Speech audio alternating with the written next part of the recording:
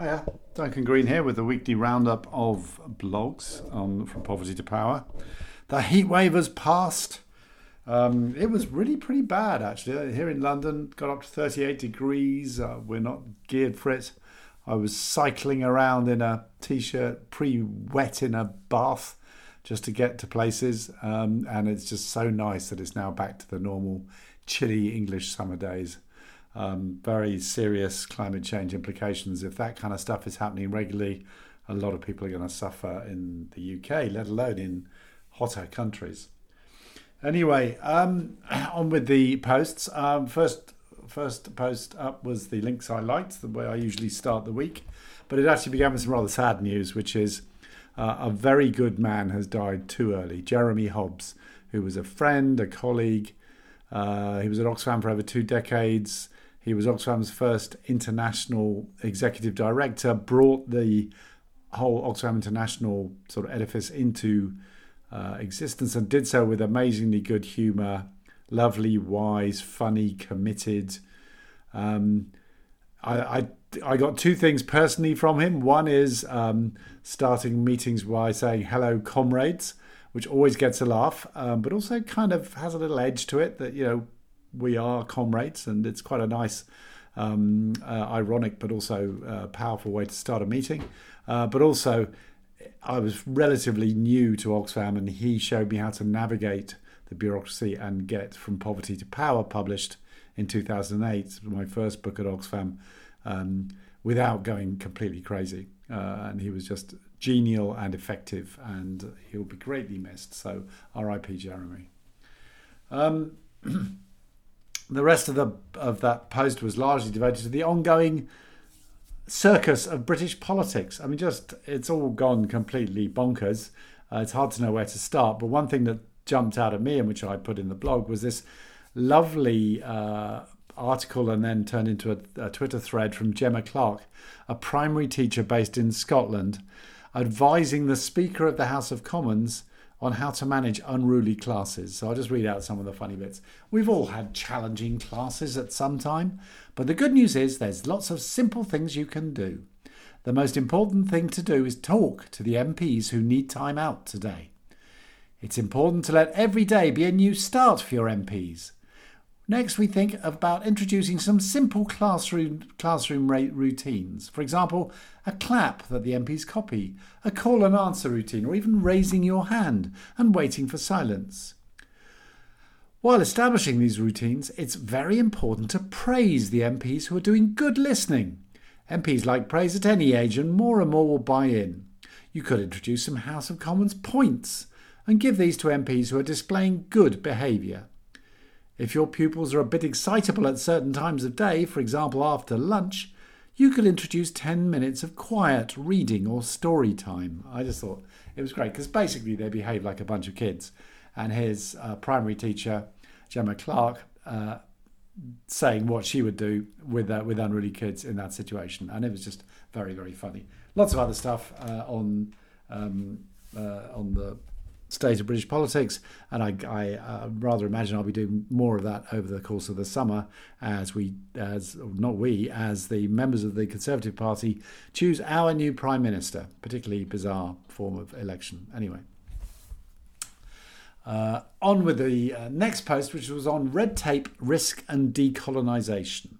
How can the aid sector square the circle? When discussing a bunch of good things in the aid sector, decolonisation, adaptive management, thinking and working politically, etc., a common complaint is that the procedures of the aid bureaucracy frustrate a lot of good intentions.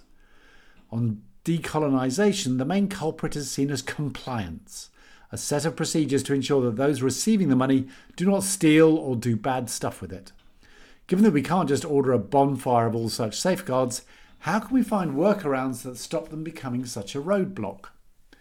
So I was intrigued when Oxfam's Sophie Walsh got in touch to talk about the decolonising aid agenda and what this means for managing risk. Her team do that very compliance that others criticise, but is leading a process to try and get away from what she calls control-hungry approaches that exacerbate imbalances of power between donors, in this case Oxfam, and partners. These include not being too onerous in our demands for form filling and ensuring more proportionate approaches that rework expectations that partners must drop everything whenever there's a compliance issue. Cool. I started off with some standard rants, which regular readers may be all too familiar with, but then some new light bulbs sparked, so let's start with them. How to build processes around trust. When I worked at CAFOD many years ago, part of its funding seemed to be based on, well, we've known Father Bloggs for 30 years and we trust him. So we just fund his work and no questions asked. I caricature, I'm sure, and it was a long time ago, but there's a point here. With a new partner, you probably need more levels of reporting and due diligence. But as the relationship develops and trust builds, surely there should be some way of reducing the paperwork. Is that happening? And could we take donors along with us? Maybe a certification scheme, a trust star system or something. There's a downside, of course. Just funding the old boys or girls network inhibits innovation and excludes a lot of people and risks nepotism. But it's worth considering what updated lessons for today's world we could take from the Father Bloggs model of partnership. Second, relationship-based decolonisation versus procedure-based. Perhaps this is the same point, but our processes for managing risk are formal, rational, procedural, and a royal pain for those on the receiving end. Yet in some ways, decolonisation is an exercise in itself, is an exercise in influencing donors and others to devolve power and decision-making, and ensuring we do so without screwing up. We know that relationships are the basic currency of influencing. If you want to influence a target, then build a relationship with them, build trust and credibility, as in the previous paragraph, or find a messenger that they fear or respect. So how about identifying some kind of independent, locally based intermediary or critical friend who fits this bill, a cleric, a university professor, or a respected elder, who could vouch for partners, increase the costs of non-compliance, and feed back to the donor if the partner is not being treated right. Third, start in the lowest risk places. Some environments are more corrupt than others, for example, have more established civil society structures, stronger rule of law, etc., etc. Maybe start there and learn what does and doesn't work. Similarly, some sectors are worse than others. I pity anyone funding construction projects. Luckily, Oxfam doesn't. And internally, maybe start with some roles. Human resources, as well as compliance, are critical to unblocking the decolonisation agenda. If we don't employ and reward the kind of devolutionary risk-taking mindset needed for decolonising, we could end up with a set of risk-averse staff, whether national or international, and all your policies will achieve very little. Next, find the right donors. Lots of people in aid-giving organisations realise that we need to do more on this. So let's recruit one or more donors to fund some explicit experiments in decolonisation and make sure they're written up and shared. Some donors should have greater risk appetite than others. Foundations, for example, shouldn't fear Daily Mail headlines as much as bilaterals who have hostile parliaments and oppositions. So let's start there. Any offers from the foundations? Next, are individuals lower or higher risk than organisations? The aid sector is organisational in form, but often individualistic in practice. A programme officer or similar will think, this is someone who's effective and trustworthy, but then ask them to put together an organisational project proposal before they can receive money or support. Would funding leaders directly through stipends, scholarships, training be more or less likely to trigger compliance issues? So just good to know that Oxfam's thinking about this, and there were some really good comments in the comment section. Other people are clearly thinking about it as well. Good discussion, important discussion to have. And then the final post, I only had 3 posts this week for various reasons, including the heat, was a repost from someone who I think is one of the best writers in the aid and development sector, Branko Milanovic, Serbian economist, but also all-round East European intellectual, reads voraciously, writes beautifully, has a blog called Global Inequality, which you should definitely bookmark and sign up to. And his latest post I just thought was so good, I asked Branko if I could just repost it, and he very kindly said yes. It's called Hopelessness, which is quite an arresting title in itself. That today's world situation is the worst since the end of the Second World War is not an excessive nor original statement. As we teeter on the brink of a nuclear war, it does not require too many words to convince people that this is so. The question is, how did we get here, and is there a way out? To understand how we got here, we need to go to the end of the Cold War. That war, like World War I, ended with the two sides understanding the end differently. The West understood the end of the Cold War as its comprehensive victory over Russia. Russia understood it as the end of the ideological competition between capitalism and communism. Russia jettisoned communism, and hence it was to be just another power alongside other capitalist powers. The origin of today's conflict lies in that misunderstanding. Many books have already been written about it, and more will be, but this is not all. The Euro-American world took a bad turn in the 1990s because both the former West and the former East took a bad turn.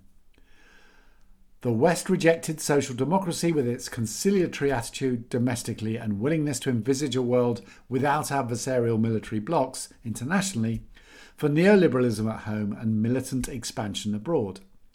The former East embraced privatisation and deregulation in economics and an exclusivist nationalism in the national ideologies underlying the newly independent states. These extreme ideologies, East and West, were the very opposite of what people of goodwill hoped for. The world they wished for after Western colonial and quasi-colonial wars and Soviet invasions ended was the world of convergence of the two systems, with mild social democracy in both, the dissolution of warmongering alliances, and the end of militarism. They got nothing of the sort. One system swallowed the other. Social democracy died or was corrupted or co-opted by the rich, and militarism, through adventuresome foreign invasions and NATO expansion, became the new norm. In the former Third World, the victory of the West led to the reinterpretation of the struggle against colonialism. It was now shorn of all its domestically progressive elements, and this facilitated massive corruption in the newly liberated countries. The trivialists, I really like this word, the intellectuals who misunderstood, either because of their lack of perspicacity or pure self-interest, the nature of the changes in Eastern Europe, proclaimed the revolutions of 1989 to have been the revolutions of liberalism, multiculturalism and democracy. They failed to notice that if they were the revolutions of multiculturalism and tolerance, there was hardly any need to break multinational states. Nay, that such a breakup was antithetical to the idea of multiculturalism. Nationalism was thus conflated with democracy. The trivialists succeeded in turning the progressiveness of the post-war on its head. Instead of development and progress meaning a combination of the best elements of market, capitalist economy and socialism, elimination of power politics in world affairs and the adherence to the rules of the United Nations, progressiveness in their new reading of history meant unbridled market economics at home, liberal international order of unequal power abroad, and pensée unique in ideology. Instead of a social democratic capitalism with peace, to be progressive began to mean neoliberalism with a permission to wage war on anyone who disagreed with it. Instead of mild and innocuous mixture of socialism and capitalism at home and equal power of all states internationally, we got served the power of the rich at home and the power of big countries internationally. It was a weird return to the quasi-colonial hegemony taking place incongruously at first at the time of the liberal victory. The rest, from today's perspective, seems almost preordained. The virulent nationalism of Eastern Europe that fueled the revolutions of 1989 finally engulfed the most powerful country in that part of the world, Russia. Xenophobic nationalism is the same everywhere in Estonia, Serbia, Ukraine, Russia or Azerbaijan. But the greater the country, the more destabilizing and imperialistic it is. What began as the nationalist revolutions in Eastern Europe ends now as the revolution of unchained nationalism in Russia. The same ideological movement, but with the regain of lost territories as its objective rather than their liberation. The rule of the rich locally and of the powerful internationally seems so ideologically entrenched today that no hope of betterment, no hope of national nor economic equality seems on the horizon. A lot of the responsibility for this disastrous state of affairs lies with the trivialists, the intellectual elite who defined, promoted and defended this pernicious ideology of inequality. The hopelessness envelops not only the present, where we stand on the precipice of the extinction of a part of humankind, but the future too. Progressive thought has been vitiated, remodelled and extirpated. The medieval darkness, under the name of liberty, is descending. Wow. I mean, it's a bit of a shame to end the week with that, but that is powerful writing. And I have to say, it resonates with a lot of the conversations I've been having over the last few weeks. I hope he's wrong. I'm sure Branko hopes he's wrong. And hopefully he'll write another post explaining why he's wrong and give us all a bit something to cling to. He's coming to the LSE in the autumn to talk about how the pandemic has affected inequality, which is going to be exciting. But in the meantime, at least the hot weather's over for us in the UK. Have a good weekend. Talk to you next week. Goodbye.